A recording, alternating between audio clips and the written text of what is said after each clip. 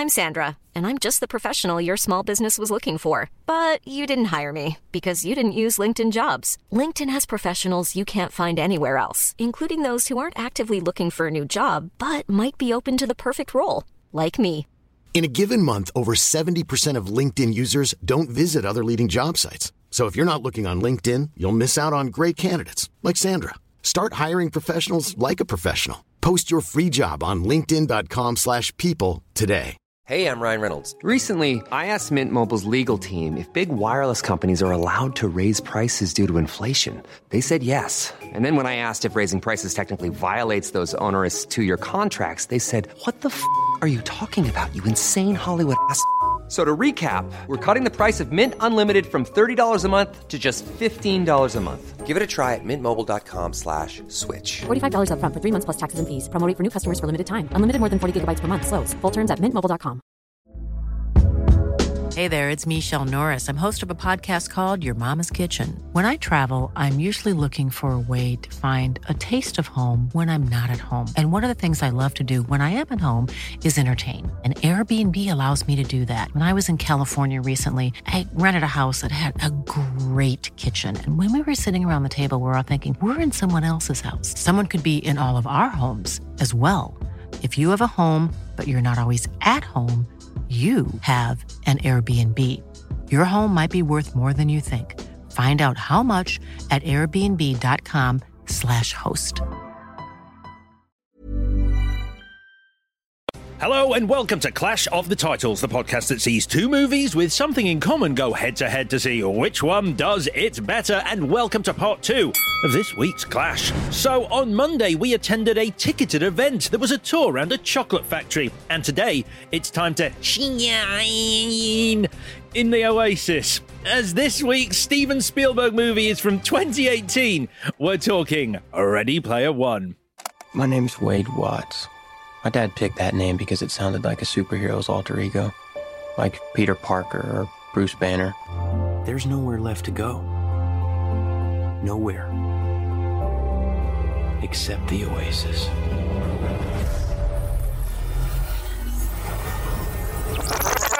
We'll have a winner at the end of the show, but which film will it be? Let's find out. It's Clash of the Titles.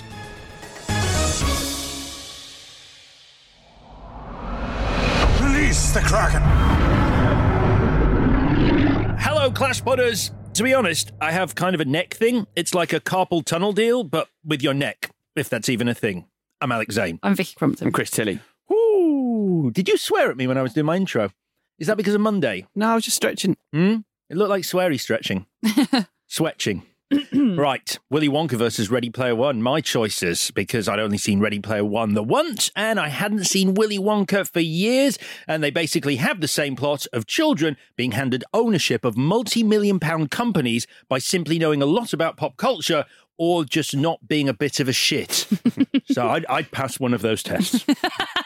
Very quickly, if you haven't subscribed to us already, if you'd be kind enough to do so, that would be amazing. Apple, Spotify, wherever you get your pods. Also, you can leave us a rating and possibly even a review. And if you leave us a review, you might have it read out on the show by Chris Tilley, a.k.a. Chris Thrilly, which sounds a bit like this. This is from Mart271, who calls this my favourite podcast of all time. What? It's like a movie podcast hosted by the Three Musketeers. If the Three Musketeers comprised of Egon Spengler from Ghostbusters, the Fonz, and Lieutenant Ripley meets a Northern Bridget Jones mashup. Oh my God. So, thanks a lot, Mart, and this one's for you. Hey. So you're the Fonz in this? Just because you wear a leather jacket, it doesn't make you the Fonz, Alex. Matt Hancock could wear a leather jacket. It wouldn't make him the Fonz. It's an attitude. It's a state of mind. So just get on with it, Spengler. I think I'm in love. I don't have any problem with being Egon Spengler. I thought maybe... He is tall. I thought maybe I'd be the Fonz, but okay, cool. I'm down with that. Thank you very much. That was a great review. Is that a 5-star review? I think so. No, it's a 5-star review. That's the best review I've ever heard. I hope it is, as it's the best podcast of all time. So tell me, how are you feeling right now? I feel, like I say, the flush of love, actually. I need to find this person. Why'd you make it weird? Creepy. So creepy. It suddenly got sinister. Do you want to be my friend? Yeah, just put on this Ripley costume. So, Ripley costume with Bridget Jones pants. Which would be sensible, actually. I thought you were going to say sexy. Don't do a shrug face like, well, maybe. It doesn't work on the show. And then I'm like looking at you going, maybe it would. Maybe that's sexy. All right, on Monday, Vicky behaved like an absolute wonker. It's the same joke again, which means today, Chris is playing with himself in virtual reality. Chris, take us on a journey. James Halliday is the genius who created a virtual universe called The Oasis, where you can spend your days hiding behind unimaginative avatars and doing things that are impossible in the real world, like playing Minecraft and visiting casinos. But his dedication to pop culture rather than spending time with friends and family made Halliday miserable. And before his death, he decided everyone else should be miserable too, so created a game in which competitors had to be just as dedicated to the very same pop culture. Meaning that by knowing the pointless nonsense that made him sad, you win Halliday's company, the one that made him miserable. Which I think makes this the most depressing Steven Spielberg movie since Munich. Ladies and gentlemen, for your consideration, Ready Player One. Wow. Fair enough. Hard. No, all true. So I heard about this film way back in the day when the rights were purchased before the book was even published. I then wrote a review of the book back in 2012, and I liked it at the time, although I think the book reads quite differently now in sort of a post-Gamergate, sort of Snyder Cut world where the internet feels like a much uglier place. But I was super excited when Steven Spielberg was announced as the director in 2015.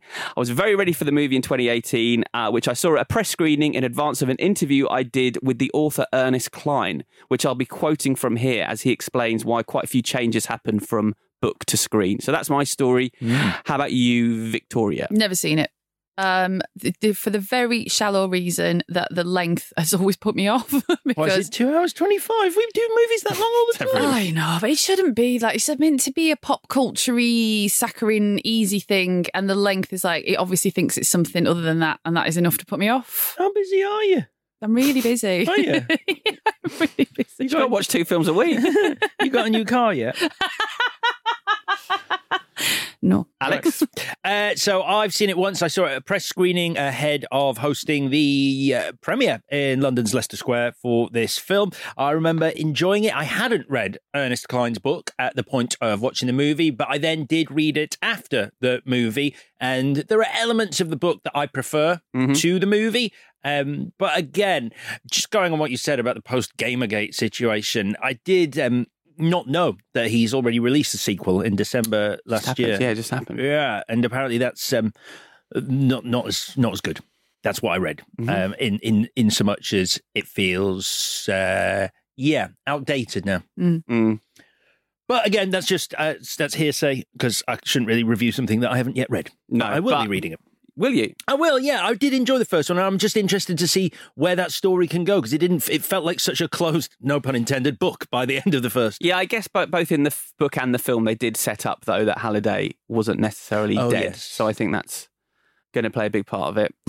Okay, so as I said, Warner Brothers purchased the film rights a year before the book was published, and they asked Ernie Cline for a list of his dream directors, and he didn't even bother putting Steven Spielberg on that list because he said it was so unrealistic. He wrote the first script himself before Zach Penn did the rewrite, which made Cline happy because they'd become friends while making the Atari documentary Game Over. Have you seen that? Yes, I have. Yeah. It's very good. Made by Zach Penn, Ernie Cline's in it, and it's about this disastrous video game of E.T. that basically brought down Atari. And it's really interesting, and then all the games are supposedly got buried in a landfill. That's a spoiler, but I can't remember because was it true or not? I think it was in the end. It was true. Yeah, it was true. So it's ironic that brought them together because it was an E.T. video game. But it was Zach Penn's script that got director Steven Spielberg interested in 2015.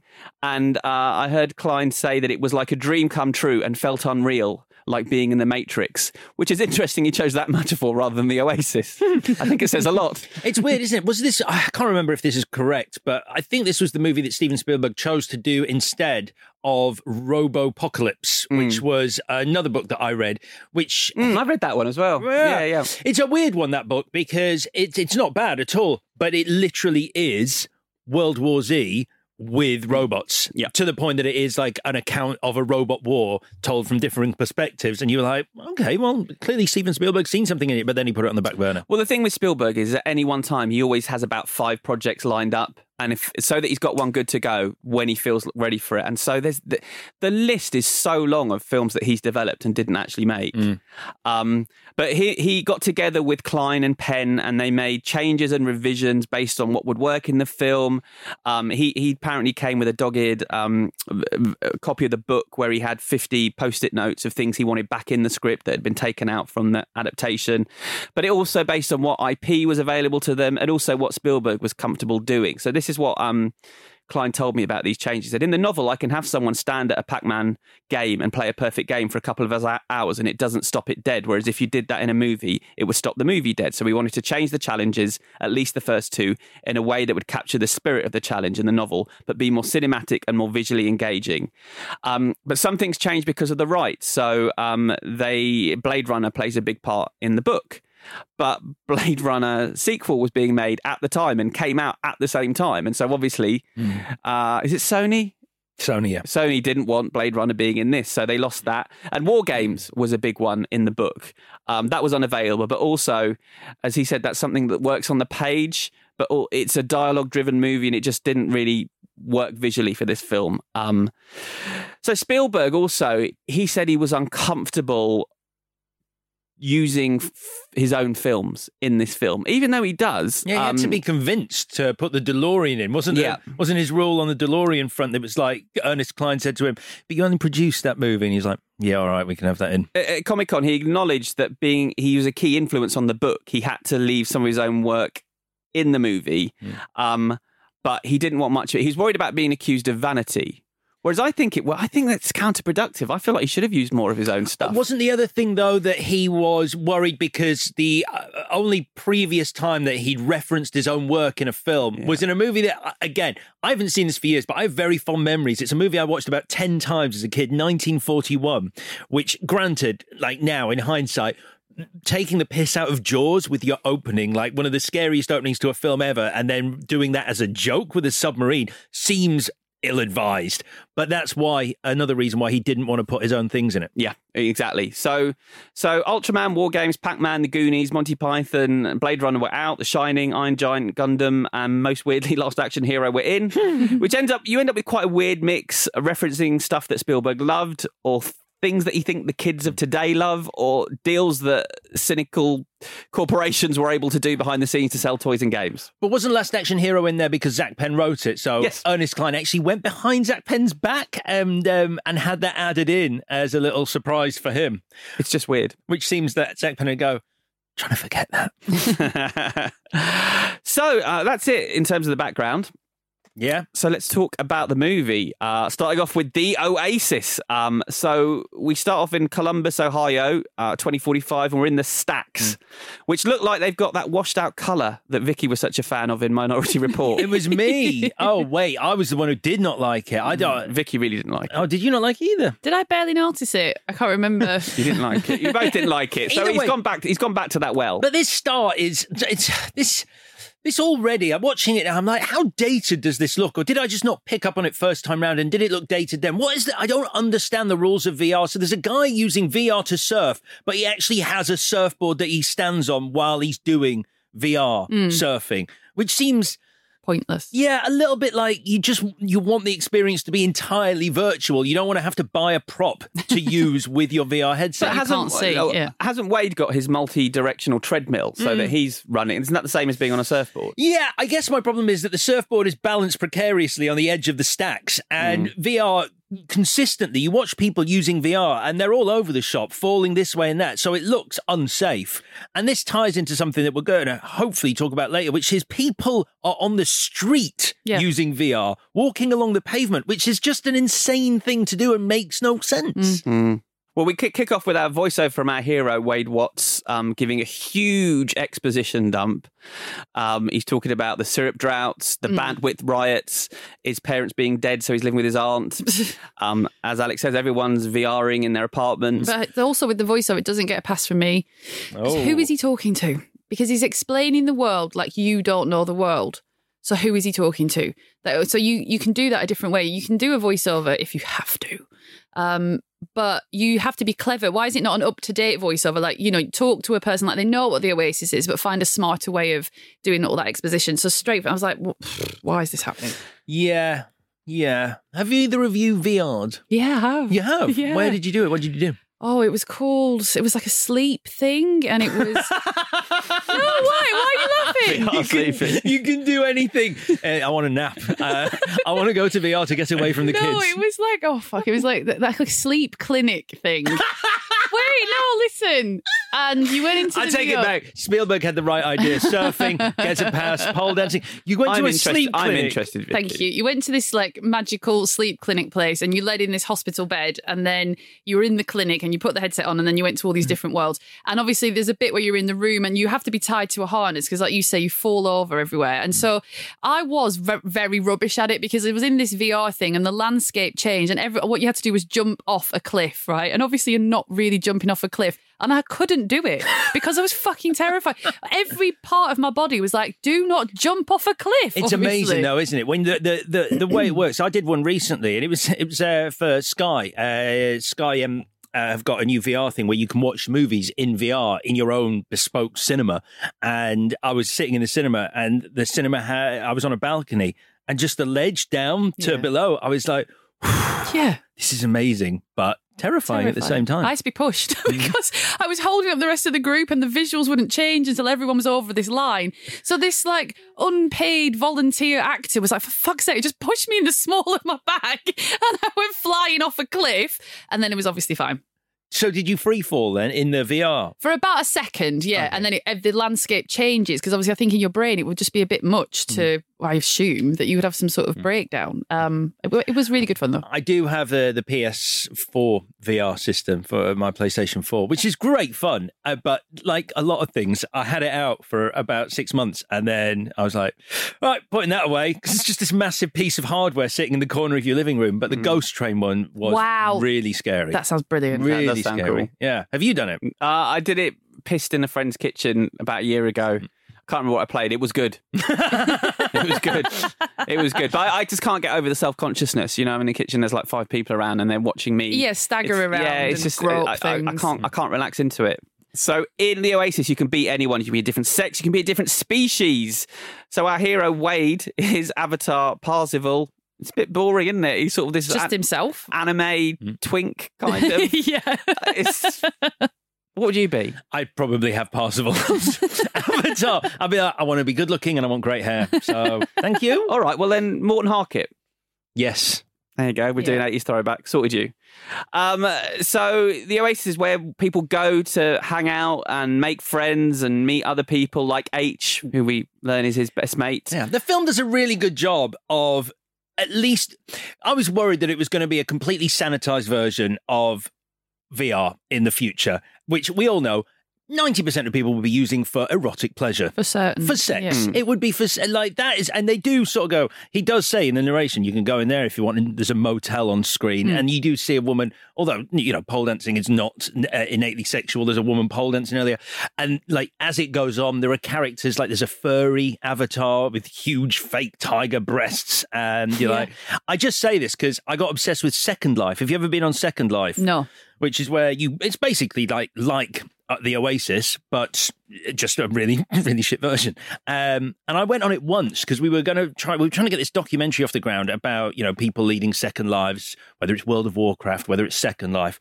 So I set up an avatar and I went in, and within about 30 seconds of being in there, the text appeared on the screen and it said, a ghost has approached you.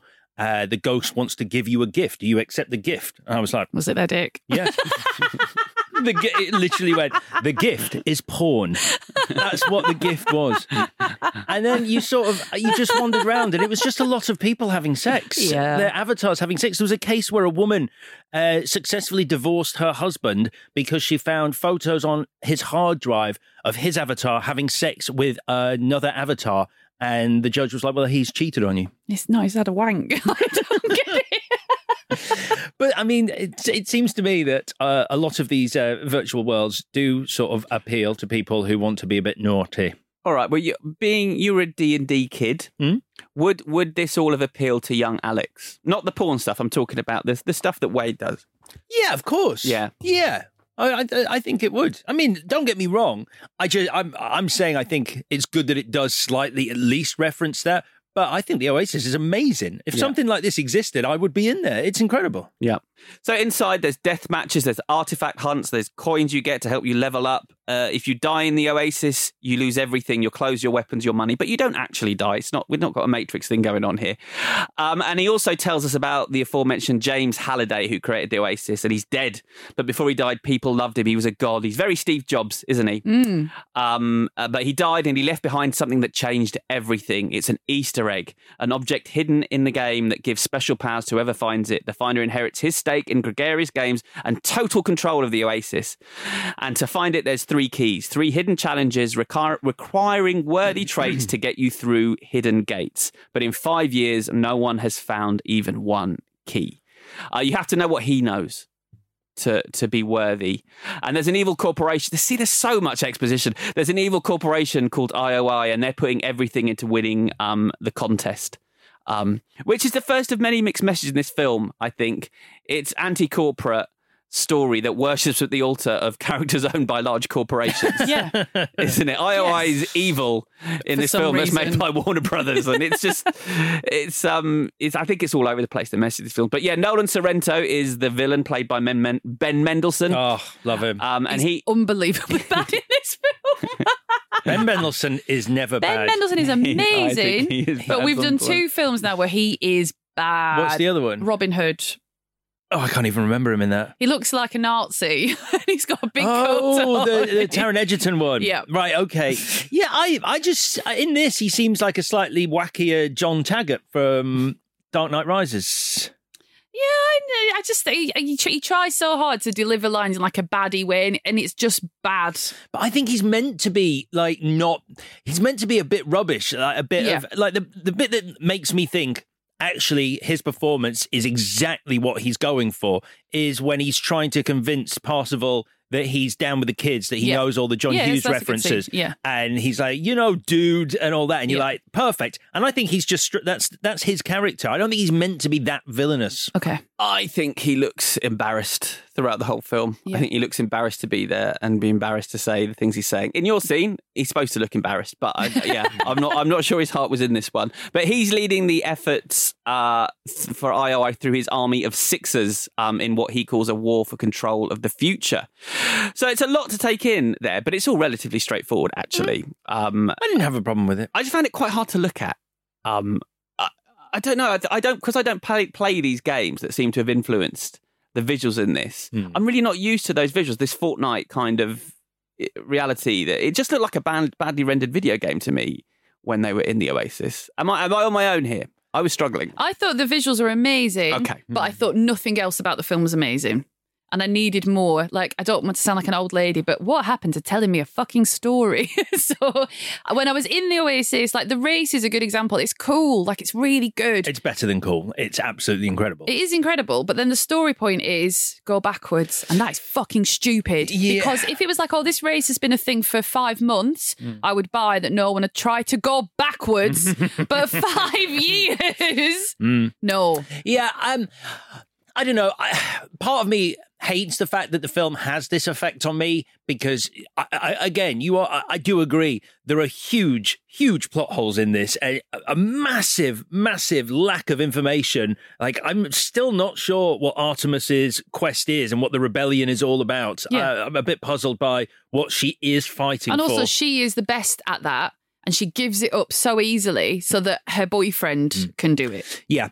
The problem is that when, like, someone is like, when you're watching the bike from Akira race the fucking DeLorean, I'm like, this is the best thing I've ever seen. That's the point. That's a really interesting point, because isn't it the thing when we talk, we all like that pop culture, right? Mm. And Chris Tilly, you're a massive Back to the Future fan, and I'm a massive Ghostbusters fan, and you're a massive Jaws fan, right? But when we talk about those things between ourselves and we do that little pop culture trade-off and this bit and whatever, we do then always get to something else.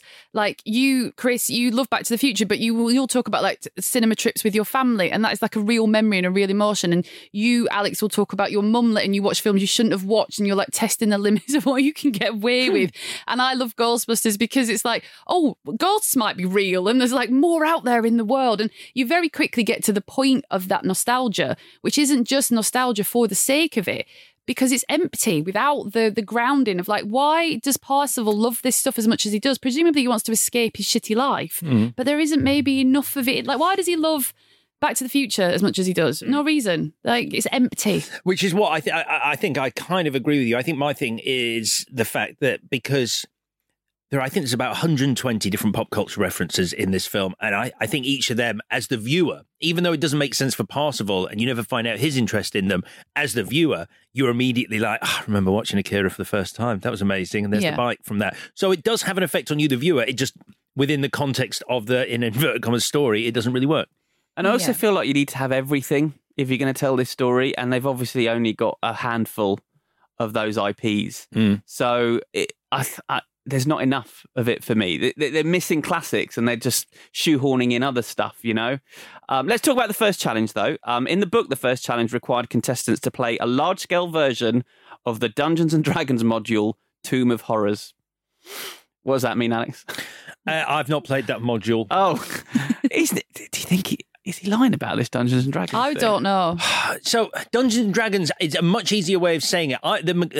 The mechanic I played was called Warhammer Fantasy Roleplay, which was a Games Workshop publication, which was basically Dungeons and Dragons. But when you say to people, you can't say I play Warhammer Fantasy Roleplay, because then they go, what the fuck is that? Because no one really knows it. So I use Dungeons and Dragons as shorthand. Okay, sorry, I wish I hadn't asked.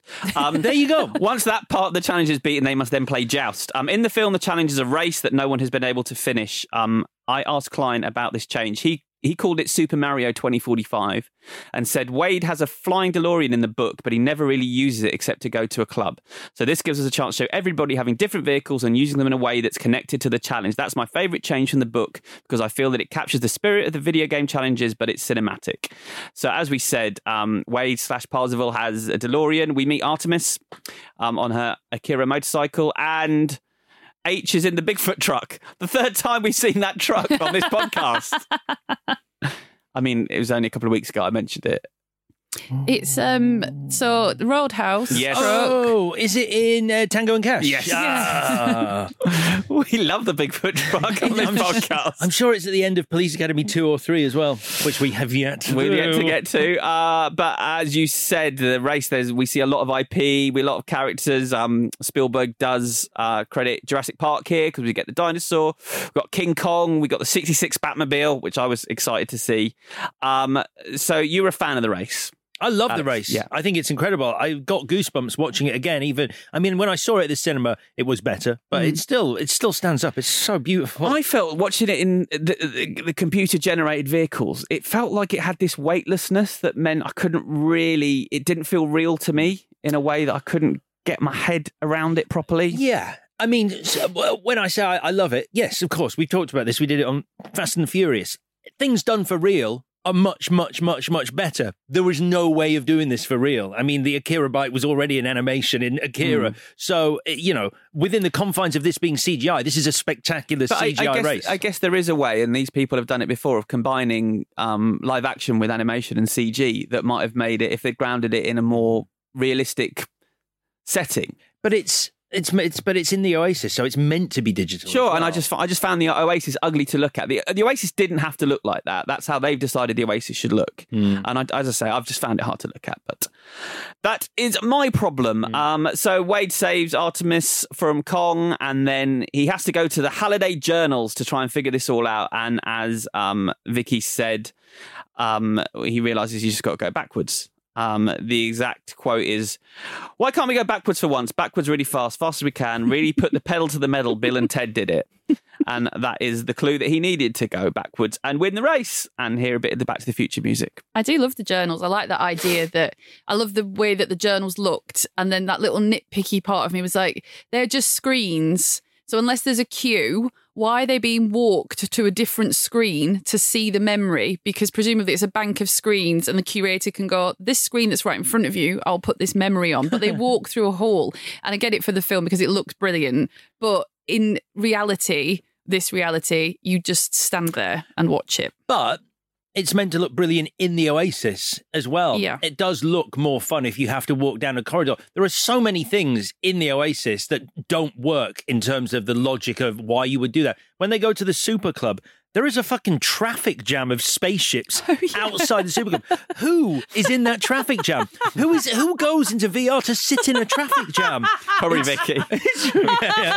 She went to sleep. So. But yeah, so again, it's just like, it just makes it look cool. Yeah, okay. We learn that Sorrento's plan is to fill the Oasis up with adverts. Right. We can sell 80% of a person's screen without inducing a seizure.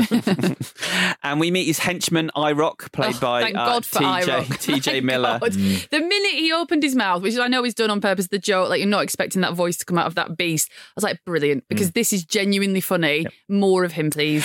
I think there's a problem there, though. I like the fact he's funny, agreed, but I feel like he should be more dangerous. Yeah? He feels like he's this representation of these trolls, of these, Gamergators or whoever. And I think he should be a genuine threat, and he never seems to be like that. He seems quite cuddly almost. And I feel like if he's going to be Sorrento's henchman, I think he should be dangerous. I mean, I think Sorrento provides that danger because IROC is just a gamer and he is meant to be funny, and Sorrento is the one who's causing real-world casualties by bombing the stacks. But I think what would have been nice is if at the end, when he dies, we'd have seen who IROC was being played by, and it just being like some 7-year-old kid. Yeah. We also learn more about Halliday, find out that he went out with his partner, Ogden Morrow's first wife, on a single date. Kira is her gamer tag, and he's removed every mention of her. That's quite a nice line, though, where he says she wanted to go dancing, so we watched the movie. Yeah. And so Kira is the rosebud at the centre of his story, and just as Artemis becomes the rosebud at the centre of Wade's story. So they go to this dance club. They drop Blue Monday, best dance song of all time. Fact. Everyone's flying around to that one. They do some dance challenge. Saturday Night Fever comes up. That just feels like something. I think if a different director had made this, if a younger director had made this, I don't think we'd have a Saturday Night Fever scene with someone going old school. Yeah, it's it just made me feel a bit sad for them as well. Like the real world that you live in, these characters, you have to rehash what is actually for you really old stuff. Like Saturday Night Fever is not in your purview at all. No. It just made me feel a bit bad for them. Bit cringe. The Sixers attack, and the Zemeckis Cube turns everything back in time. How did you feel about something being called a Zemeckis Cube, Alex? I mean, did it make you feel a bit sick? I just it felt a bit like laboured, did it not? Yeah. Just a tad. It's fun. It's a nice little idea, but I don't know. It just felt I think when that happens, I was just visualising Spielberg nudging Zemeckis going, look at that. Mate. Yeah, because this is for you. We do cover the films of these directors like John Carpenter and Sam Raimi and Spielberg and Zemeckis, who do have these in-jokes and share cameos and mentions and stuff, but I really feel like it should be more in the background. I feel like we should almost not be able to notice it unless you're a super geek. Yeah, because then you'd feel proud that you'd spotted it and you'd feel a bit of ownership over it. Putting it front and centre, it feels a bit crap. We get more of the potential sexual nature of the Oasis now, because he's got his haptic suit on, and Artemis grabs his crotch, and he can sense that. And she says, "You don't love me. You love the idea of me. This isn't my body or my face. Don't worry, I'm still hot." Oh no! She doesn't actually say that, but don't worry, everyone, because that basically is her body and her face. So don't panic. She's not disgusting. She's massively ugly. She's got this really gorgeous birthmark. Yeah. Oh, don't look upon me. What is that? Oh, my God. So on the one Does he hand, brush her hair away from her face as Don't well? look at me, you'll turn to stone. What? You are fucking gorgeous. You are fit as fuck. She actually says, "I've had it my entire life, so I'm used not to even it." bothered. Yeah, but what's weirder? Because within the confines of the character, she is trying to pull her hair over it. So Yep. she, within the confines of the character, she's embarrassed by this. She pulls her hair over it. He goes over to her. This is their first meeting, and pulls it out of the way. Lad, Yeah. Good lad. Yeah. Good lad. Because he's saying, to me, To me. no one else, to me, you're beautiful, but don't think you could get anyone else because you're disgusting. But to me, you're everything. Oh. But we learn that she is doing this for revenge. Her father died in an IOI loyalty centre. One of the good ideas about this. Yes, Yeah. I feel like that should have been explored more. Yep. This Yep. sort of slavery that happens within the Oasis, or outside the Oasis even. But so she's part of a resistance. As Alex said, it's not properly explained. But it's a welcome addition to the movie, the concept, because that's not in the book. I think that is a good idea. And Nolan switches gears a bit here because he blows up Wade's home. This is out of the blue. Kills, as Wade weirdly puts it later, his mum's sister. I can't believe. Let's do this now. That is my favourite bad line of all time. You killed my mum's sister. What is it? What? You fucking hated her, and also that's your mum. Like what? Your mum's sister. That's what I agree, She's your because- auntie. Say my auntie. Because mum is such a trigger word. So by Yeah. saying mum's sister, Yeah, who you hated. it makes you think mum. You said have him kill his mum. But you're right. But the idea, you're right, because the idea in this story is that her death is supposed to motivate Wade, but they've established that he doesn't get on with her. Yeah. And as a byproduct, they've actually killed the guy who beats him up. So he should now be thanking IOI for Yeah. doing that. Almost, it just doesn't work as a motivator. The man that plays the bad. Finchy. Finchy. Yeah, he was It's Finchy. Finchy, yeah, I was yeah. like, what? It's Finchy from The Office. We really can't keep calling him Finchy. I've done it before on the show. He's actually, like, in The Witch, he's really good. He's Yeah. he is an actor. That sounds worse. You know what? When I thought about saying that, I should have written his name down.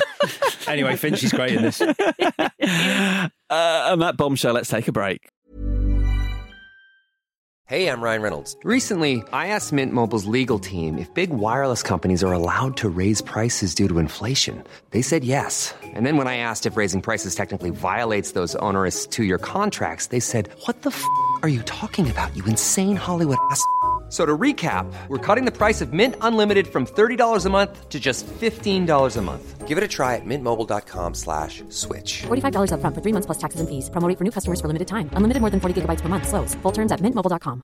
I'm Sandra, and I'm just the professional your small business was looking for. But you didn't hire me because you didn't use LinkedIn Jobs. LinkedIn has professionals you can't find anywhere else, including those who aren't actively looking for a new job, but might be open to the perfect role, like me. In a given month, over 70% of LinkedIn users don't visit other leading job sites. So if you're not looking on LinkedIn, you'll miss out on great candidates like Sandra. Start hiring professionals like a professional. Post your free job on linkedin.com/people today. Hey, it's Danny Pellegrino from Everything Iconic. Ready to upgrade your style game without blowing your budget? Check out Quince. They've got all the good stuff, shirts and polos, activewear, and fine leather goods, all at 50 to 80% less than other high-end brands. And the best part? They're all about safe, ethical, and responsible manufacturing. Get that luxury vibe without the luxury price tag. Hit up quince.com/upgrade for free shipping and 365-day returns on your next order. That's quince.com/upgrade. Many of us have those stubborn pounds that seem impossible to lose, no matter how good we eat or how hard we work out. My solution is PlushCare. PlushCare is a leading telehealth provider with doctors who are there for you day and night to partner with you in your weight loss journey. They can prescribe FDA-approved weight loss medications like Wegovy and Zepbound for those who qualify. Plus, they accept most insurance plans. To get started, visit plushcare.com/weightloss. That's plushcare.com/weightloss.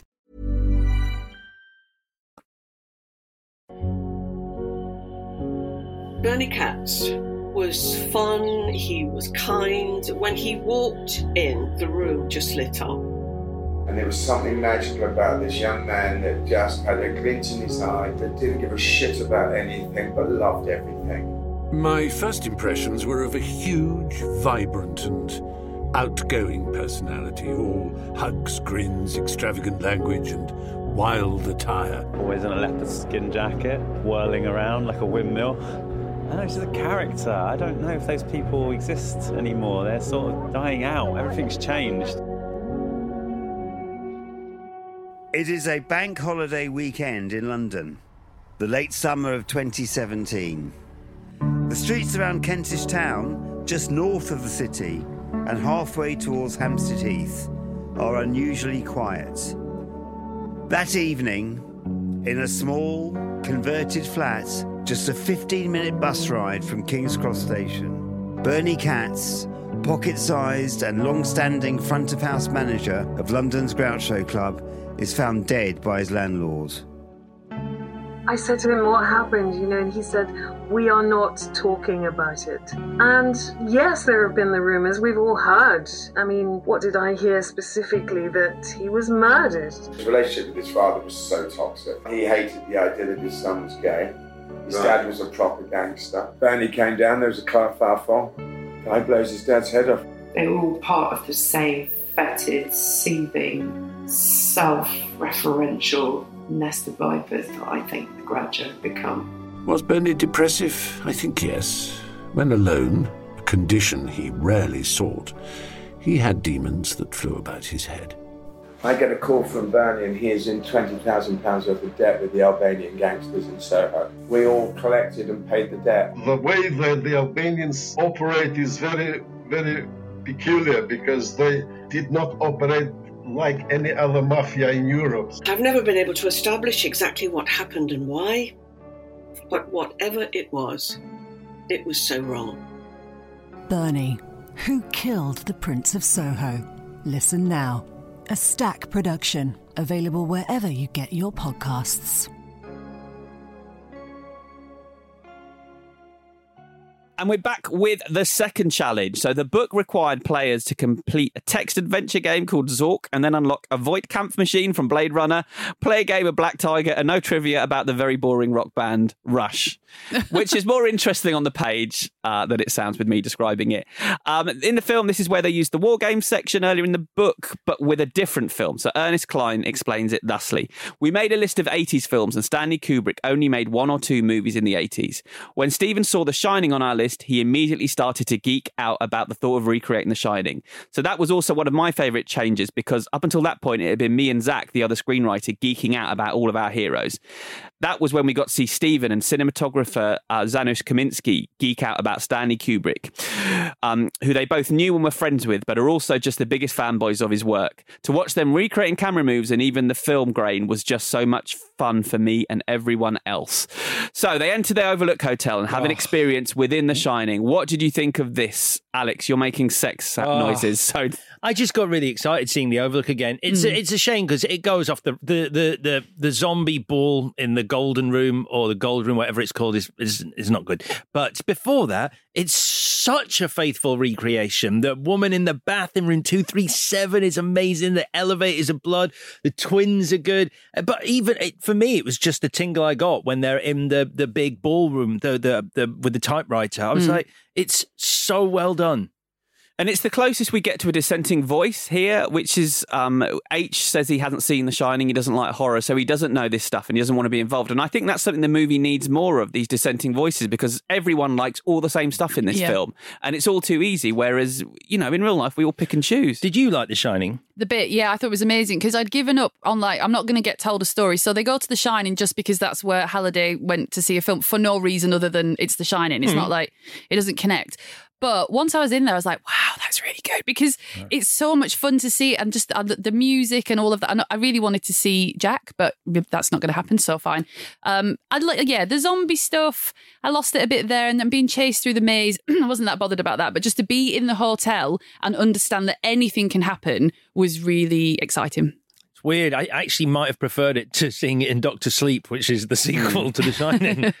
I hated it. Oh! I thought it was sacrilegious. I thought it was really unpleasant exploiting someone else's art in a film that feels quite exploitative for its duration. I thought this is the moment when if you're going to fuck with a film, fuck with one of your own films. Don't take a dead person's film. Yeah. And this will be the introduction to The Shining that a lot of young people get. And I just feel like it's totally wrong for it to be played for laughs. And I did ask Klein about this. I said, did you have any misgivings about messing with The Shining? And he said, I do not have them. I don't know if Stephen had any. He was so close with Stanley. They used to have fax machines set up devoted to each other where they would send faxes back and forth. I know that Christiane Kubrick, Stanley Kubrick's widow, and I also think his daughter came and visited the set and gave their own blessing. I don't think any other filmmaker in the world would have got permission to do it, but I think they knew Stanley would have trusted him. He trusted him with AI, and it's such a loving homage and celebration of it. I don't think anybody could take offence at that. I did. I really did. I thought this was the moment the film lost me, actually. I see your logic. I got a bit giddy, though, seeing the overlook. Yeah. Even when, like, you see Mark Rylance, where Jack Nicholson was in the photograph of the gold bar, whatever. Like, I was like, that's just... If I was Mark Rylance, I'd be like, can I take that home? Even though it's not real. Like, it just really... It was... it's just all those feelings you have for that set. I do. I mean, I think my one... the part of me that would agree with you is like, who is this for? Like, who's watching this movie and going, I want to see The Shining recreated? Like, it feels like, well, I mean, well, actually, yeah. I was going to say, I think I sort of view this as a kids' movie a little bit, and I sort of imagine the people who it's targeted at potentially wouldn't know what the fuck The Shining is. And it is a weird introduction to it. If you're young, it's like, oh, yeah. So Artemis gets arrested and sent to a loyalty centre, and Wade meets H. Yeah. H is a woman. Yeah. Didn't see that coming. Whoa. Oh, I did. They signposted it. He meets Dato and he meets Sho, who is an 11-year-old kid. This is his gang. And then we're into the third challenge. We're getting near the end of this one. The final challenge is playing Atari on ice. The game you have to play is Adventure, which famously had the first designer to hide an Easter egg in a game, which is a nice thing. That is nice, cool, but it does seem like they've gone. We just can't have the challenges from the book where it's someone just playing a computer game. Well, we can though at the end. To be fair, they put a war around it, as all these films now have to do. You have to have a war at the end. Just before it happens, Wade helps Artemis escape, and she busies herself taking down a big shield, which is very Star Warsy. But it was Wade doing that in the book, so I think it's good to have Artemis doing it here. That's an improvement. I think she's really good in it, Samantha Cook. Olivia Cook. Her character is called Samantha Cook. Yeah, she should be the hero. It's a bit Trinity and Neo, I think, isn't it? Where Trinity should be the hero of The Matrix. Yeah, I mean, he basically murders her to save her, in quote marks. And the look on her face, you'd be like, are you Oh, okay. I can do this better than you can do it, so please don't murder me. Well, he's busy building an army to battle the Sixers. He's leading them all into battle with a big speech that I don't think Ty Sheridan is capable of giving. He's giving this speech, there's no one, and then the hordes arrive. It's like, really? Did that speech work? I felt like he was less phoning in and more texting it. I just think that, again, it's sort of like... It's so silly. The fact that you're in a virtual world and yet the army arrives coming over the brow of a hill. It's like, why don't they just appear in front of him? It's like, just because that is how cinema has traditionally had armies arriving. You are in a virtual world. There should be something exciting about the way they arrive that is different. Yeah, agreed. H activates the Iron Giant, which is a big part of this film that wasn't in the book. This is their replacement for Ultraman. The Battletoads show up. I can't remember them. Teenage Mutant Ninja Turtles show up. I can remember them. The Battletoads. Yeah, I can't Battletoads is the only game on the Super Nintendo that I've ever literally gone, this is unfucking believable. It's the hardest game I have ever played. That's Battletoads. Turtles show up. Chun-Li shows up. Chucky shows up. Well done. That is brilliant. You're a PG-13. You get one F-bomb in your movie. It works. Your F-bomb is going to be, it's fucking Chucky. Agreed. But the problem, I guess, with this sequence is it's been established that no one can die in the Oasis. So in the book, there's a subplot about Dato, his real identity being sussed out by the IOI, leading to them murdering him in the real world. And so it felt like the stakes were much higher in this sequence, but it all just kind of happens in front of you. Nolan turns into Mechagodzilla. Oh, that's good, though. Takes down the Iron Giant. Yeah, but Nolan turning into Mechagodzilla and the Toho Studios Destroy All Monsters music, Godzilla music, his theme playing is fucking great. I mean, it's great. This is what happens to me. But it's great. But it's great if you know the reference. If you don't, what are you watching? It's tough. It's a tough sell. Daito becomes Gundam. I don't really know much about Gundam, apart from what I read on Wikipedia a few years ago. Again, I didn't know that reference. That meant nothing to me. It looks kind of like the Avengers finale, I thought, so visually. But those big moments work in the Avengers because we're equally invested in all those characters. Where here, it's all based on who you recognise and who you don't, and you don't know who's behind them. So you just can't get emotionally wrapped up in this finale, I don't think, in the way that obviously you could in Endgame. Yeah, I literally wrote, it's like the Portal scene with none of the emotion. Yeah. So Sorrento blows the place to smithereens, kills all their avatars, but Parzival survives thanks to the extra life coin he was given by the curator. I feel like I've seen that somewhere before and I can't remember where it was. Never mind. That's a podcast cul-de-sac, Alex. Yeah, you're just taking us down. I realised that. Hey, I want to know why on earth these haptic suits that they wear, which you can get in real life, by the way, Tesla suits they're called, no relation to the company Tesla, but like they have them now. Okay. I get it why you'd want them for sexy time. Why have people got them turned on in a fight? Like, why do you want to feel when a bullet hits you in the chest? Yes, it seems insane, especially when this war is actually a war with consequences. It's not just a bit of fun. Yeah, if you're tough, you'd do it. I did a forward roll in the last episode. And so now the world is watching, and Parzival's narrating for some reason everything he's doing. Yeah. And he finds the creator's name and he succeeds. So he's asked to sign papers to become the sole proprietor of the Oasis. But like the moment Halliday made Morrow sign over his shares in Gregarious, this turns out to be a test. But he does then sign a contract. So I didn't get that. I was like, oh, it's a test because you're not going to... I thought the thing was we'll all own I will not sign this contract because everybody owns the Oasis. And then the few final scenes of the film, they're like, could you just sign this contract quickly? And he's like, yeah, definitely. Yeah, I think it's it gets quite messy here in these last couple of scenes. Also, I think they're struggling for a climax because at some point, Parzival's got a key. And the climax is he can't get a key in a lock. It's bizarre. Because he's being jiggled around a bit. And so you can see where the directors tried to like buffer the scene by cutting away to crowds going, come on, you can do it. It's like, you can get the key in the virtual lock. Getting a key in a lock isn't exactly opening the Ark of the Covenant, is it? It's a step down for Big Steve here.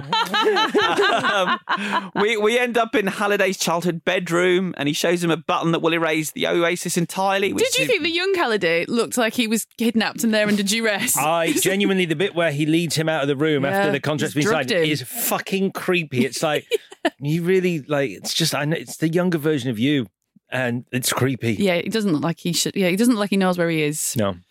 He gives a speech, Halliday, about reality being real, and then he gives him an egg. And I didn't know what was happening. There's some crying. I didn't understand the egg. I couldn't believe it was an actual egg.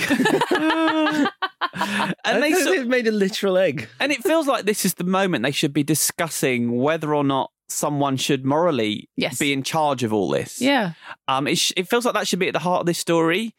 And it gets sorted kind of because Wade gives it to his gang. Yeah. His multicultural gang. So there's 5 people in charge. But also you feel like, well, is he not going to give it over to the world? That's like, wouldn't the ending be that this is everyone's It's now? too much for one person. Yeah. Yes. But it never really gets addressed. I mean, it's a real problem. This whole thing, the end narration where Wade is basically going, we made a decision that wasn't that popular.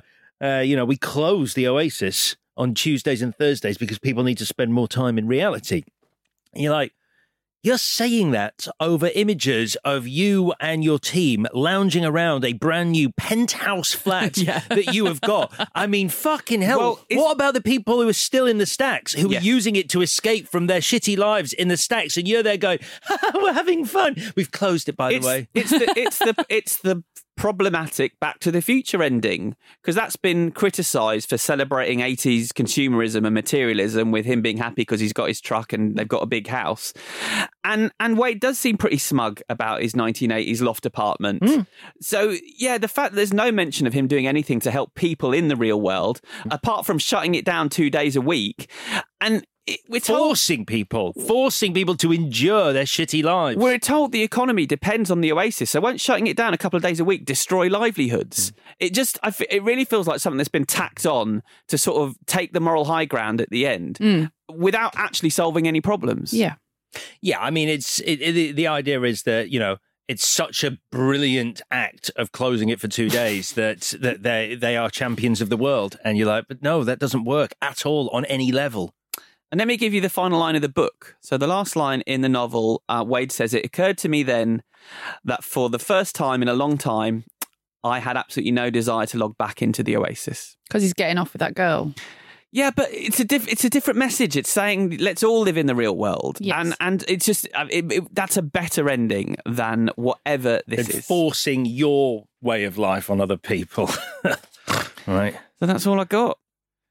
Should we do the bits? Sure. Okay, Vicky, what was your favourite scene? The Shining, because it was silly and amazing and pointless and really beautiful. So fine. I wish I could say it was The Shining because it does look amazing. It's if not, it was though, The is it? Goonies, it ain't. No. What's yours, Alex? It's not. I can tell it's not. Mine is the race at the start for the first key. It's just incredible. Okay. Mine's kind of that. Mine's the moment the DeLorean appears. That's good. It got me excited. See, it does have an effect on you. That's what I'm saying. These little references, like, you can't help but go, no. Yeah, I did. But a great movie that does not make. Alex, what is your MVW? TJ Miller as IROC, please. He's so good in this. Vicky. I nearly had TJ Miller as Ira because, thank God for Then him. you read the internet. So Olivia Cook as Artemis/Sam, very underserved by having to hand the action over to her boyfriend, and Steven Spielberg sticking to this thing of like one boy can save the world and that's that. But also her avatar, how was it? Were the actors involved in the recreation of their avatars, or is it completely CGI? No, it's motion captured. Because the whole thing's motion captured. Her avatar, she's brilliant as that as well. Yeah. I think she's really, really good. I think she's very good anyway. What's the Sound of Metal? She's in that. She's fucking brilliant in that. Yeah, she's good in it. Thoroughbreds. You see Thoroughbreds. She's just a brilliant actress. Yeah. So yeah, she's fantastic. Her. All right, don't be annoyed with my one. My one is a trailer for this movie. It's called the Dreamer trailer, or more specifically, there's an orchestral version of Take On Me by a-ha used in the Dreamer trailer, which got me so excited for this film. And it's the best thing about all of this. And I can't believe it's not in the bloody film. I can't believe it was used as a trailer. It got everyone excited. And yeah, that is it. The orchestral version of Take On Me that's not in the movie is my favourite bit of this film. It is whatever. It's called Most Valuable Whatever. And if I picked that, there'd be problems. Oh, I'd go apeshit. Yeah. Alex, let's come to you. What would you change? Okay, so I'd change. There's a bit, well, first of all, very quickly, don't brush someone's hair away from their birthmark without asking, especially when they've just tried to cover their birthmark with their hair. It's weird. You shouldn't do that. But more importantly, there's a bit at the end where Sorrento is going to kill Parzival, Wade, and he opens the van doors, and then he sees that Wade has the final Easter egg. He's just been given it by Halliday, and he can't do it. He can't pull the trigger, and he's kind of caught up in the moment in like this childlike wonder and this love of everything that the Oasis stood for. And Halliday comes pouring out of one expression on apparently not very good Ben Mendelsohn's face. Wrong. He's very good. And the thing is, that is a really nice moment that it feels completely like out of nowhere. Like that is not set up with his character throughout. I think what would be great is if you saw him earlier on, because even in the flashbacks and in the Hall of Memories or whatever, he's still very corporate from the off, like trying to monetize the Oasis. But if you saw him gradually lose his way into the corporate world, I think it would really fit with this like theme of the film about this love of pop culture, and then that pop culture being monetized and that being an ugly thing. And if he'd sort of been a really sort of like, geeking out about it and then gradually become a corporate stooge as it went on, would have been great. Yeah, and it's all there. The ability to sow the seeds are there when you see him as the intern. It's, yeah, good one. Vicky. Well, it's actually links to your change. So you compress the characters of Sorrento and Simon Pegg's character, what's he called? Morrow. So it's really obvious. So it's all in front of you. So Halliday and Morrow fell out very badly because of the wife. And now Simon Pegg wants to rule the world to get revenge on his business partner that wronged him or whatever. And then he learns the error of his ways because of Parzival and his gang of friends, and he like reconnects with that side of himself when Halliday and Morrow were friends and doing it for all the right reasons, because the beats are there. Because when Ben Mendelsohn does completely soften at the end when he sees Parzival holding a fucking egg and he's like, oh, I never meant to do any of this, you can then make him be Simon Pegg. Simon Pegg goes to prison for a little while for the bad things he did, but then he's ultimately released because he doesn't do anything too bad. And you still get the same end of the film where Simon Pegg is going to help the kids run the Oasis. Yeah.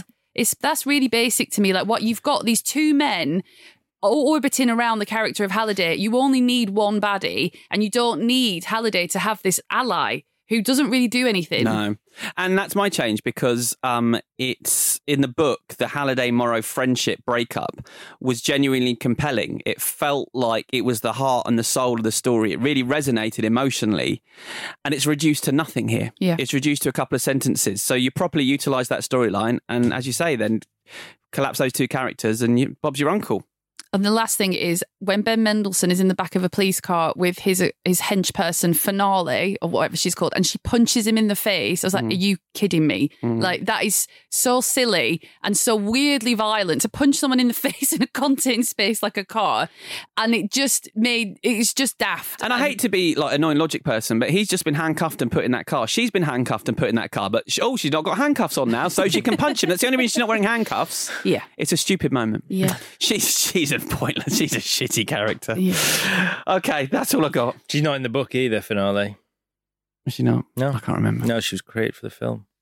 All right, I'm done. I quite liked her character. I thought she was good. I quite liked the name, Finale. Quite fit. Right, shall we do a verdict that I feel like I know where this is going, but... Well, I mean, you say that because you think everyone's going to go your way, but actually, let's do the verdict. You want answers? I think I'm entitled. You want answers? I want the truth! Who's going first? Oh, I picked them. So, oh, God. Well, then we do know which way it's going. Because I go last. I might mix that up. All right, Victoria. No, Chris, fuck it. Let's do you first. Get this out of the way. Well, all right. Willy Wonka, then. You sport it out. No, go on. No, I mean, it's Willy Wonka. Ready Player One. I dreamed of Ready Player One when I was a kid, I feel like. And that finished product, and it does feel like a product, actually made me hate myself, which I'm pretty sure they weren't going for. It made me hate my love of pop culture. In the marketing meetings, I'm like, this is our goal. Stick that on the poster. This movie made me hate myself. I think the messages at the heart of both the movies are a right old mess, and I don't love Willy Wonka either, but it's managed to stand the test of time, and that is because, in my opinion, of Gene Wilder. So because of that one wild performance, I'm going for Willy Wonka. Yeah. I'm going to jump in here. Okay. I mean, I don't know whether I fully believe what I'm about to say. This is going to be idiotic. This is going to be idiotic. No, I'll tell you what I wrote. Strap yourselves in, folks. How's he going to get to this verdict? I cannot wait. Fuck off. Right. No, V, you go. Are you sure? Yeah. Then, all right, fine. Do it. You bottled it. Okay, super quick. Bottled it. Super quick. Watching Ready Player One is like eating 4 bags of Haribo, which I have done. Ultimately, it's what you want. I thought you ate Haribo. So you were thinking, what? Wait, watching Ready Player One is like watching Willy Wonka? No, it's like eating. It's like literally. But you eat 4 bags of Haribo watching Willy Wonka. It's confusing. Because it's not that confusing. It is. So it's what you want, and it's sweet, and it hits all those, and it makes you feel like it hits all those points and makes you feel incredible, and it's incredibly unsatisfying and unnutritious, and there's nothing to it, and then you feel sick afterwards, and you hate yourself a little bit because you've What's wrong gorged with you people? on fucking flumps and tangfastics until you're lying in a puddle on the floor, groaning, vomiting white chocolate mice. Yeah. Oh my God, I love white chocolate mice. Pulling a fucking whitey. So, because Willy Wonka makes me feel those feelings, but ultimately has the grounding of a nutritious, delicious, moral arc of some sort, and Gene Wilder is incredible, Willy Wonka, obviously. Oh, well, Willy Wonka and the Chocolate Factory is the winner this week. Awesome. What are we doing next week? I was just going to say, this was a lot closer for me than it was for either of you. I genuinely think Ready Player One is a lot of fun. That race at the start is absolutely incredible. I get a little bit of a buzz from every pop culture reference that I spot in it, and it's nice, and I like it. And it's, yes, it's superficial and it's nonsense and it doesn't add up to much and the story is bollocks, but it's all very distracting bollocks. A lot's going on all the time. It's very colourful. I do like bright colours. So I think it's quite close. But Willy Wonka, yeah, Gene Wilder is amazing. And in the end, I just went for the one that feels like it actually has more heart. And I can't believe I'm saying this because it's a movie that was born out of Quaker Oats wanting to market a chocolate bar. and yet it still feels like the more authentic Yeah. cinema experience made with love, which it wasn't. But yeah, Willy Wonka and the Chocolate Factory is the winner. It's 3 for 3.